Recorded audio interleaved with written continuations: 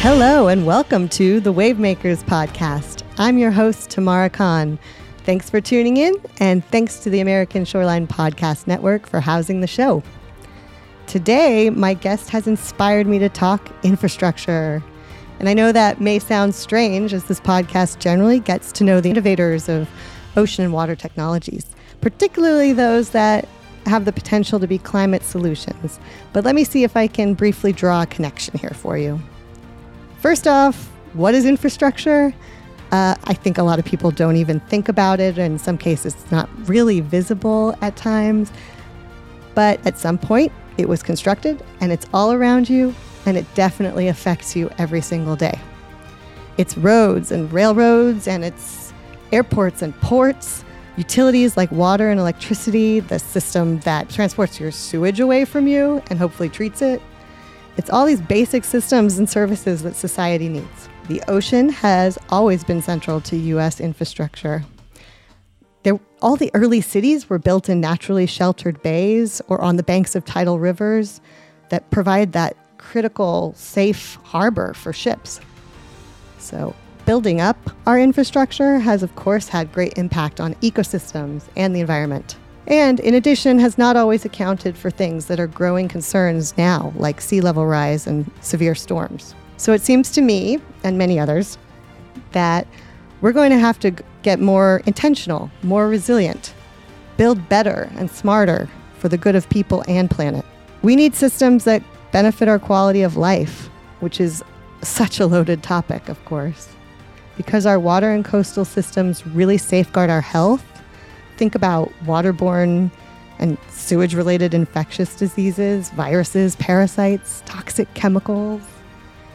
And we need systems that can stand up to storms like those hurricanes that keep battering our coasts. I'm very excited to have today's guest on the show. His company, Headlight, provides innovative technologies to those working on our critical infrastructure. And frankly, it's something that I don't know that much about.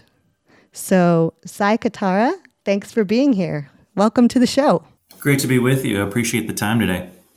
Wonderful. Sai, here on Wavemakers, I always like to start by hearing a bit about you and your background, how you got here. Why did you get here? Absolutely. No, I appreciate it. I think you set it up in quite a relevant way. You know, people always kind of ask me, infrastructure, how did you sort of join this world?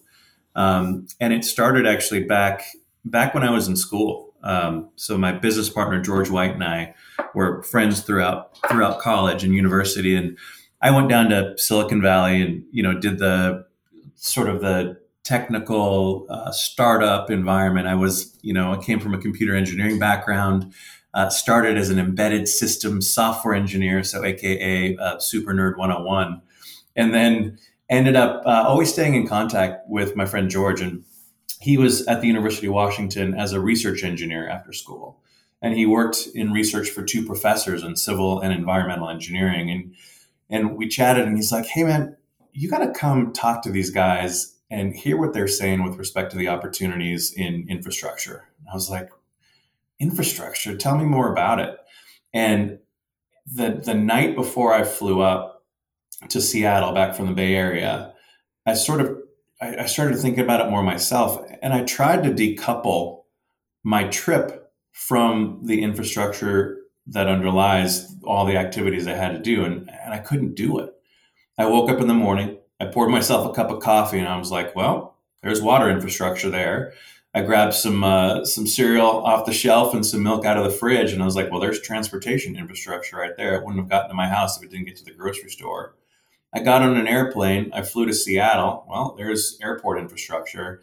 And then I drove across a floating bridge to go and stay with my mom. And there's transportation infrastructure.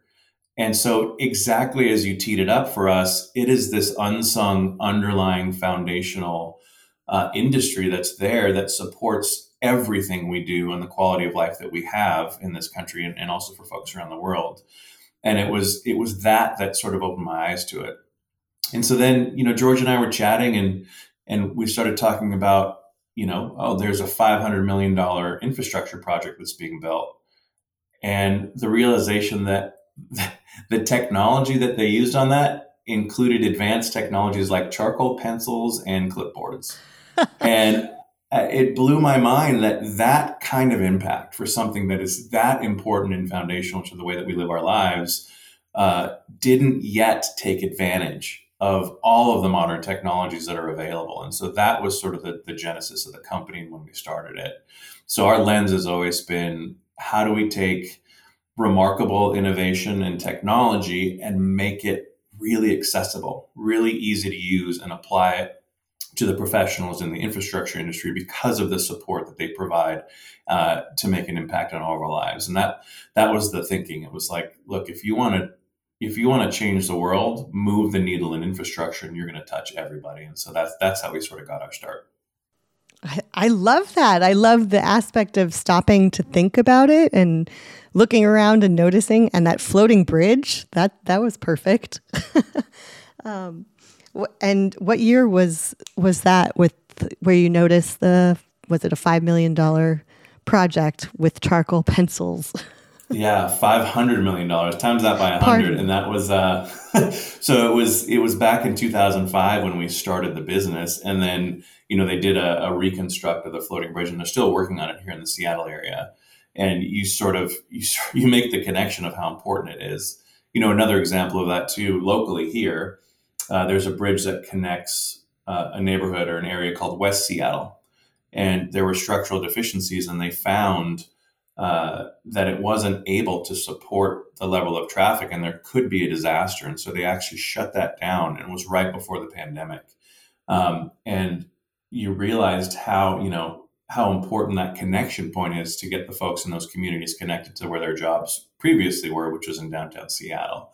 Through the pandemic, it was, from that perspective, it relieved the need to actually make that drive because people were all obviously social distancing at home. But as things are coming back online, it's definitely created challenges for the people in that community. And you really make the connection on how important infrastructure is to connecting people and impacting, how people can be productive, to see their families, to participate in the economy, and really to live the lives that enable us all to enjoy the quality of life in this country.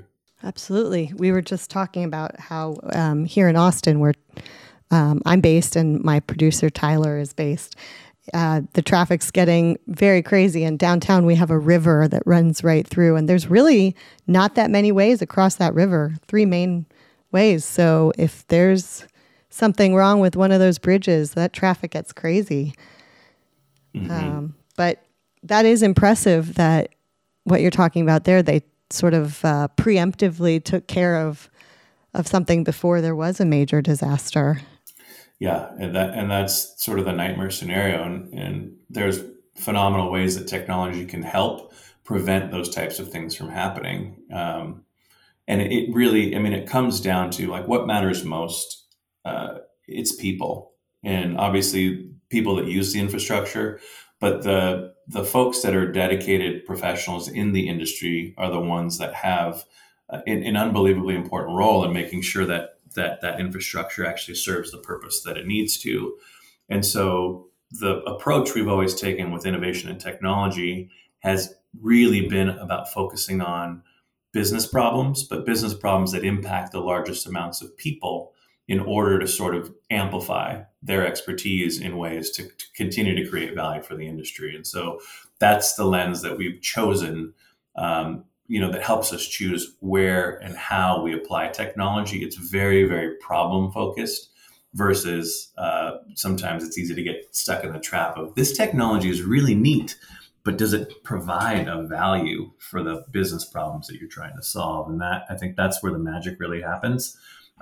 When you start to take innovation and look at it through that lens.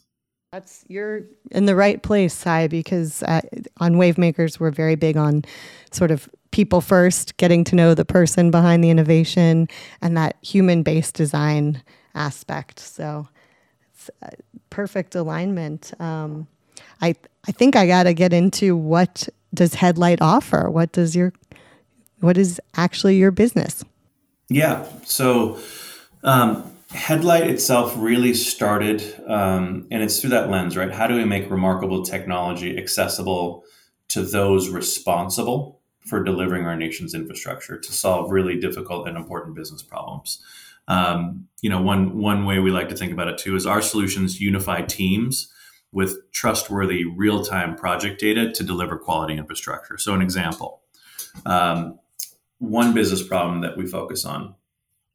We've created a platform that's flexible, but it's basically focusing initially on creating a visual-based inspection technology that allows the teams that are working on big infrastructure projects, roads, bridges. We talk about resiliency projects, coastal resiliency projects. I can share some of the exciting projects that we're on now from that perspective.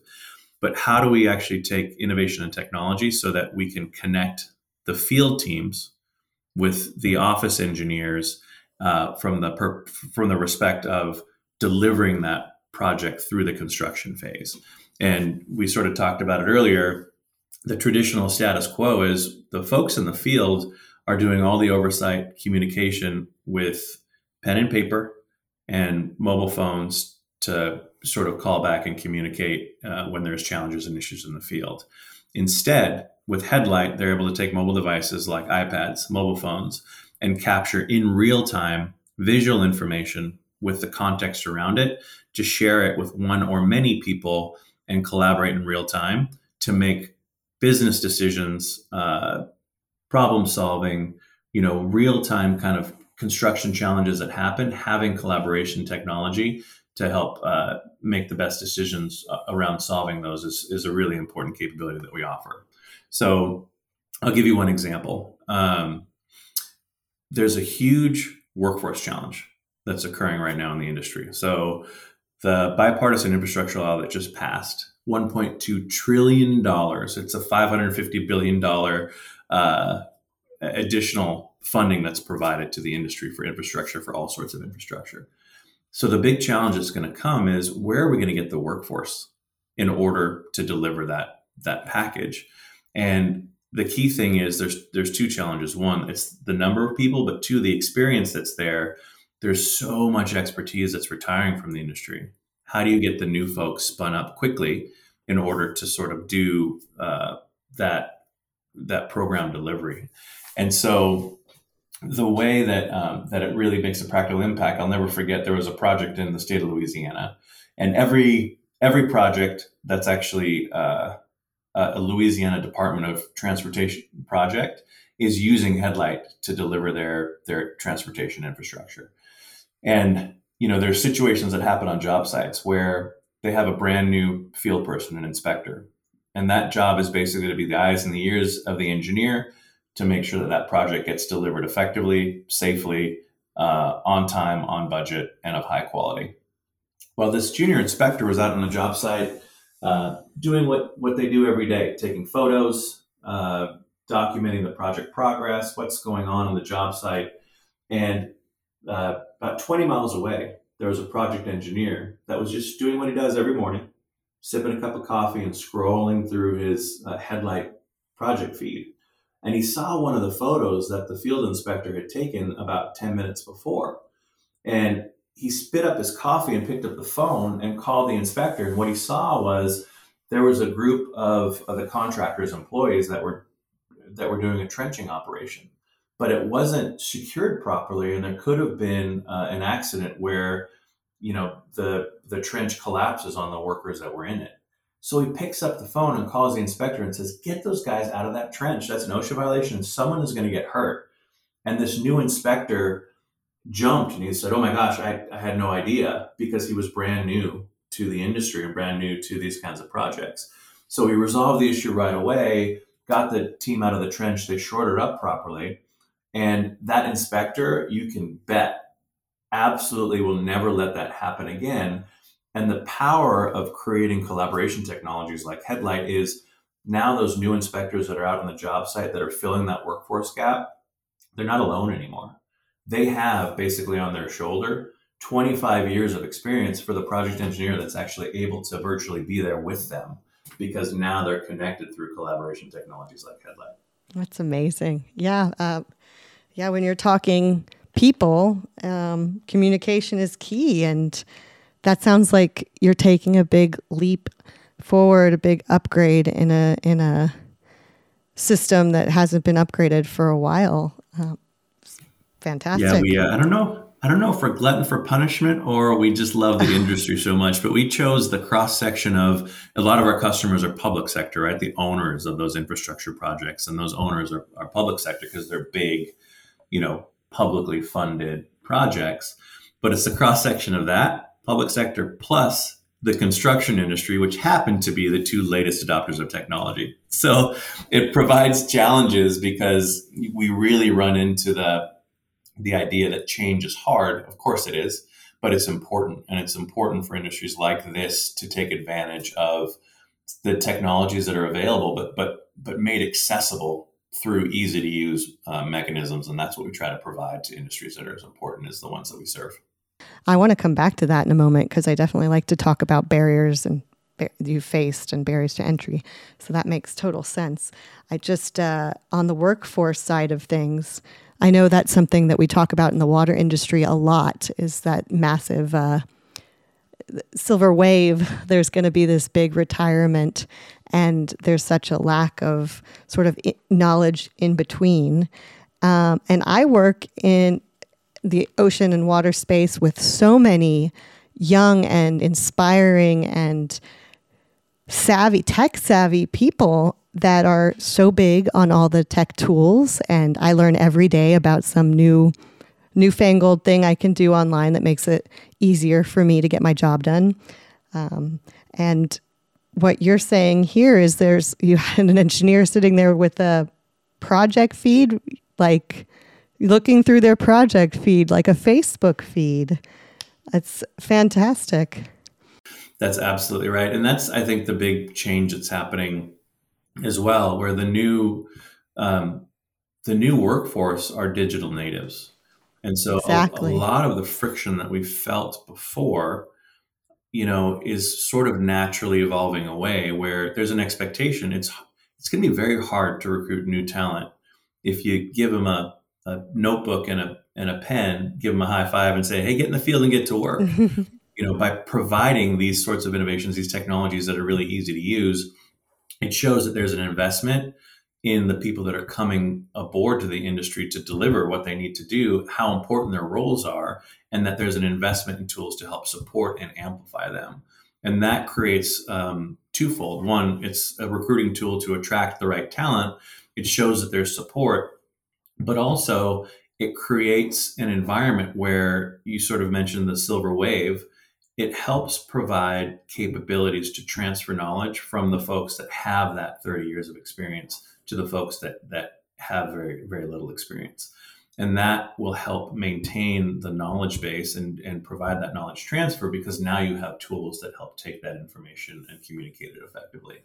And so when thinking about moving ahead, this is, the bipartisan infrastructure law, for example, and it provides a lot of funding also for coastal resiliency projects, disaster recovery projects. But having, that level of change that occurs when you're talking about growth of these programs, it's those change conditions that are the change agents that drive industries like infrastructure that have been traditionally a late adopter of innovation. There isn't a choice anymore.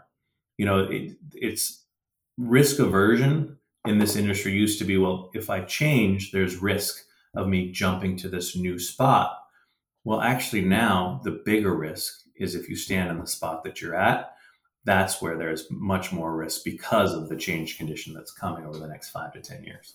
Absolutely. And I fully support you there on that, transferring the knowledge from earlier experts, because you really have to, in every part of my career, I've found that you really have to understand the background before you just dive in and start making, hopefully progress, changes. You want to learn from history and then build on that, not repeat mistakes, for instance, or have to waste time relearning. So I love that you provide that opportunity. And then as far as risk aversion, we have a few industries like that. I know that's a big part of challenges in the water system in general.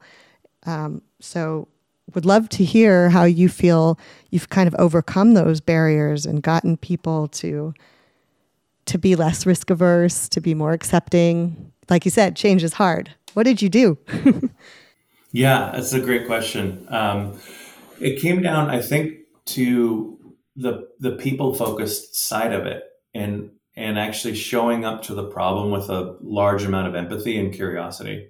So before we ever wrote a line of code or designed a single interface for the headlight technology, especially on the inspection side, we spent about 6 months in the field with professionals in the industry, the audiences that we wanted to work with and serve, to understand their process, what they care about, where the friction points are, where the challenges are, where there's room for improvement, before we jumped to any solutions to try and be prescriptive. We never want to be a solution looking for a problem. And it was through that we understood, number one, how much responsibility the folks in the industry have to deliver these incredible projects. And I'll never forget one of the initial people that was in the pilot. His name was Mark, and he was from the state of Minnesota. And through the research, so we basically fashioned up a small pilot system to actually solve a lot of the business problems that we had discovered from the field side, from the inspectors to the chief inspectors to the project engineers, all the way up to executive management at public sector agencies. And in going through the process, we've actually put it in people's hands, this pilot system. And Mark had about 28 years of experience as an inspector. And he was, no secret, a little bit apprehensive about the technology.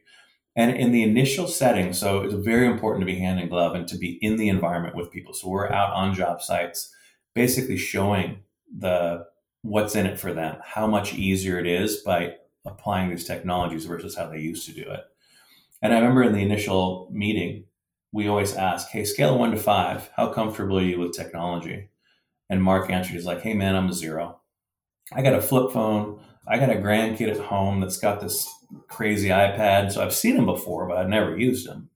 And I was like, perfect, Mark, you're with me. And we went out in the field together, and the experience that Mark had over those 28 years was unbelievable. And I'll never forget, after the first day in the field, he was actually able to create all of his field-based inspections, do all of the processes that he had to do previously on pen and paper, but he was able to do it significantly faster so that he could go home and spend an extra 2 hours with his granddaughter, because he didn't have to go back to the office to actually manually create that information. And he calls me on a Sunday. He's like, hey, Cy, can you push a decibel meter application to my iPad? And I was like, yeah, I can do that. What are you thinking? And he's like, well, we're doing this noise wall project on I-35. So what I'm going to do is I'm going to walk up to the spot before the noise wall is built. I'm going to take this decibel meter application and I'm going to take a reading. And then I'm going to pull it right into the headlight technology. And then 3 weeks later, when this section of wall is built, I'm going to stand on the same spot and I'm going to measure the delta. And I was like, that is an unbelievable use case that I never would have thought of in a million years. But because of his experience over 28 years, the technology actually got out of his way. And then it amplified that expertise to help him get things done way more effectively. And I'll never forget what he said to me. It's kind of cheesy, but I love him for it. He said, he's like, Cy, remember that first day in training? You asked me scale of 1 to 5, and I said I was a 0. I was like, yeah. He's like, hey, man, you took me from 0 to hero. And I'll never forget that. I was like, Mark, you're the man. And just seeing, I think that was one of the most energizing moments, because you see how much people care. They're in the industry because they're in public service, but they're building something that's bigger than themselves. They're in there because they are creating legacy for their communities and their families and all the people around them. And so that mindset, when you can amplify people that are effective in this field, you create unbelievable outcomes. That's the thing that sort of got me addicted to the industry at the beginning. Yeah, you sort of empower people with your innovation to become innovators themselves. I love that. Exactly. In their fields and their expertise. And that, I think that is the most rewarding piece, seeing the innovations used in ways that you never could have imagined because you don't have their 28 years of experience, but you support them in a way that they're able to exactly like you said, innovate themselves. That's fantastic. It was going to lead me into another question on how, what's been the most fun thing that you've been doing with this and learning from your time as an entrepreneur and building up Headlight. I would say in a very general way, and I can tie it to specific stories too, but it's this idea of creation, and it's about building value where value didn't exist before, and just seeing how that impacts the people that you work with. And it's those moments that create relationship connection, not only to the markets that you serve, but the people that you actually end up delivering that innovation with. It's the process of creating something and being a creator versus sort of an extractor is one of the ideas. And that's why I love engineering. That's why I love infrastructure, because you can see and touch and feel the outcomes of the time that you spend, and you can feel the differences and the benefits. And one example is there's a new program that we're starting to pursue now. So as part of this infrastructure bill, there was $42.5 billion federal dollars that are being invested in broadband. And the analogy is, it's such an incredible opportunity. It's like taking electricity out to rural areas and what that enabled, rural America and all of the US to be able to accomplish just by turning on electricity way, way back in the day. Well, now the analog is we need to do the same thing with connectivity and broadband. And so that's the focus of this new program that's coming up, and making sure that every dollar that's invested there goes a long way so that people can participate in the digital economy now.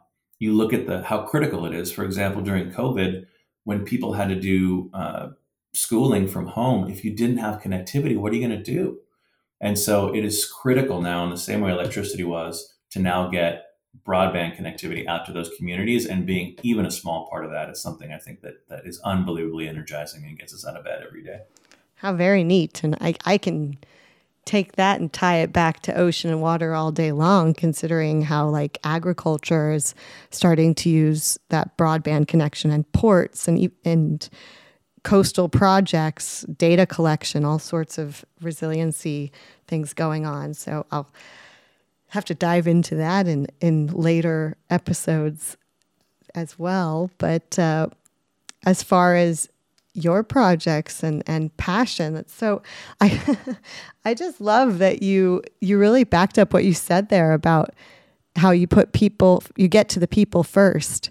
Just mentioning Mark specifically and having that first hand primary experience and seeing that, it's fantastic. Really appreciate that. It's so funny too, because people, like even in our environment, we talk about, the customer, and then the organization. You've got a name, Louisiana Department of Transportation. But what is an organization? It is just a composite of the different humans and the people that comprise it. That's really what it is, tied together by common purpose, common values. But that's it. That's all it is people. And so it's easy to get caught into talking about things in an abstract way, but when you really boil it down, that's all there is. That's all that matters. It's the people that we share our short time on earth with, what you build with them, what kind of connections you make with them, and who you serve and how you serve them. And that's it. There's nothing else.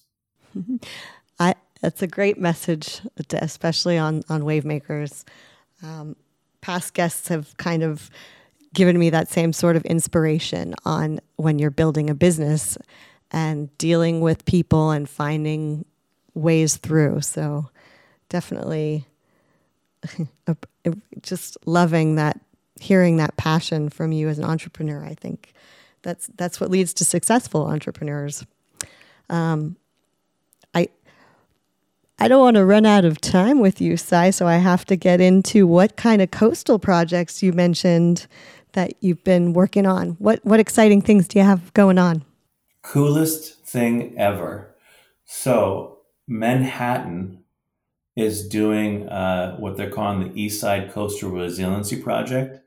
It's a $1.4 billion project where it's really, after Hurricane Sandy and the devastation that happened there, it's about hardening the infrastructure that we have. And so New York City, DDC, Department of Design and Construction, is sort of taking the lead on the East Side Coastal Resiliency Project. And that is so incredible because when you start to think about Manhattan and all of the buried infrastructure and the coastline there's such a complicated, interesting problem. But essentially what they're doing, and we're a part of this, so the engineering firm that is basically providing the owner's representation on the project, a company called HNTB, they're using the headlight technology to help do all of the oversight and project delivery work on that project. But they're putting in a 2.4 mile flood protection system in Manhattan. They're putting in flood walls, floodgates, and they're doing it in a way that blends it into the fabric of the community. They're elevating, this is the wildest thing, I think it's like 8 feet. They're elevating the East River Park by 8 feet to make it more resilient against the next natural disasters. And there's a huge investment that they're putting into underground interior drainage improvements. And then they have to add capacity improvements to the sewer system to prevent outcomes like what happened with the Sandy natural disaster. And so it is a big, bad, long project that's going to have huge implications for one of our largest cities in the nation, which is New York City. And there's multiple stages to that project. So taking headlights technology, putting it in the hands of the engineers and the field teams that have to deliver that project so that they can make decisions more quickly in a matter of minutes and hours instead of days and weeks, so they can be much more efficient and effective. We've seen outcomes like field teams. They actually see a 28% productivity boost by using innovations like Headlight, which means that's 28% more of their time, almost an extra day a week, out on the job sites, out in the field where the activities are happening versus being stuck in their truck or in the job shacks, hand jamming reports and administrative effort. And then the last piece too, we've seen collaboration is really important between the owners and the contractors that serve them. But sometimes it's the gray that causes problems. And it becomes like, well, if we're not all singing from the same song sheet, how do we solve problems together? And so organizations that have used technologies like Headlight have seen more than a 75% reduction in claims and disputes between the owners and the contractors, because they're all in real time looking at the same information and solving problems together, versus the old-fashioned way where information doesn't percolate fast at all. And then 3 weeks, 4 weeks go by, and all of a sudden you got to dig up a trench because you didn't solve the issue on the day that there was a problem. So it creates unbelievable efficiencies. And then back to where we've been talking about people, the relationships between the owners and the contractors improve, because all of a sudden we're not talking about opinion and gray area. We're talking about fact, and everybody wants the same outcome. They want incredible projects delivered to serve those communities. Well, this just gives them a great way to take the gray area out and collaborate in real time to make sure that they can get those outcomes that they want. Right. They're all getting the same kind of picture. And it sounds like you have pictures and video included. So that's really important to the way humans think and understand. So if you have both the owners and consultants working together and seeing, then everybody knows. I totally follow. It's a great explanation. Absolutely. Plus, I have to say, I love that idea of removing the sort of reporting element, because that is a real time suck. Going back to the office and having to put in the reports is not the fun part of most people's job. It's one of those things that's a necessary evil. I get it. But if you can really make it easier, and then the biggest thing is those same little morsels of information that go into one report and are stuck there, those are actually valuable to 5 or 6 or 7 different stakeholder audiences. And the way that sort of our innovation technology works is it's data first. So you capture those little morsels in real time when they happen. And as a second step, then they're output to multiple different reports. They're output to multiple different dashboards. They're shared with multiple audiences at the level that those audiences need to see that information, either aggregated or down to the granular level. But just by adding that step, being data first, and then going to reporting, you unlock the power of all that data and information in ways that was never possible before. And that has huge benefits all the way up the stakeholder chain, even up to the political level, so that they can see, oh my gosh, I'm on track with these projects and this program, and I can share with the community these visuals about what's going on, where things are. And if there are challenges, it just provides visibility and transparency in ways that were never possible before. That makes sense. It's another aspect that comes up on this podcast a lot is that data and making it accessible and understandable, because data is fine, but what you really want is the knowledge that comes from it. So exactly. Well said. Sounds like you're on a roll there. One day at a time. That's all we can do. Is there anything you'd like to sort of sum up with? Any vision for where you guys are headed next? I think part of the vision, it comes to, so you talk about the importance of data and democratizing the ways to create it, interpret it, use it, and make sure that it's the way that we're actually making decisions, because that's the only way we're going to deliver what's ahead.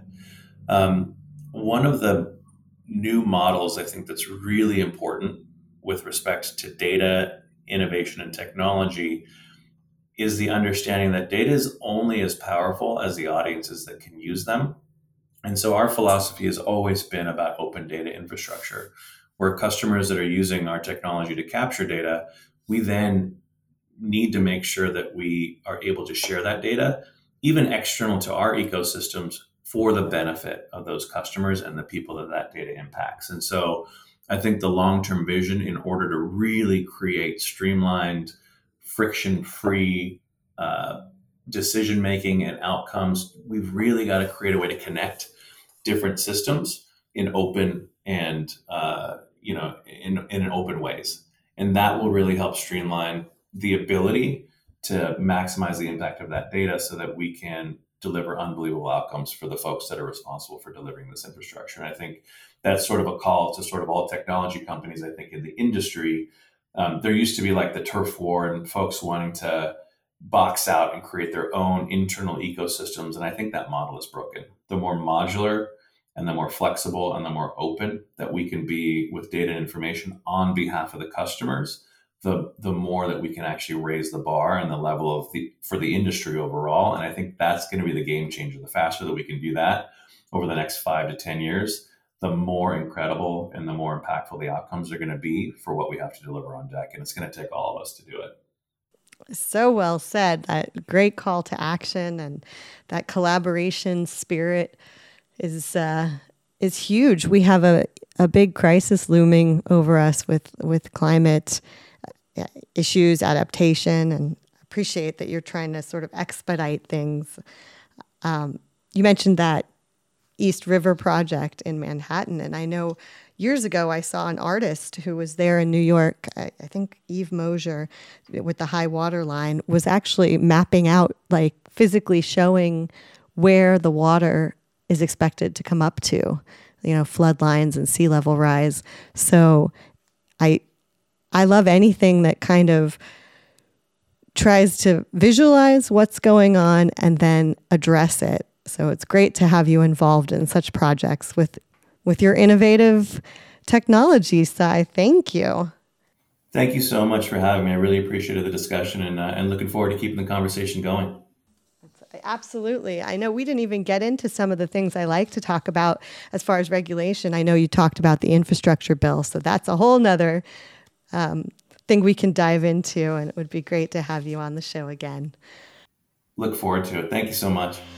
A big takeaway from this episode for me is that infrastructure really touches all of our lives. And as Sai said there's a need to be open, democratize the data, and make some big bounds forward so that we can address some of our issues with infrastructure.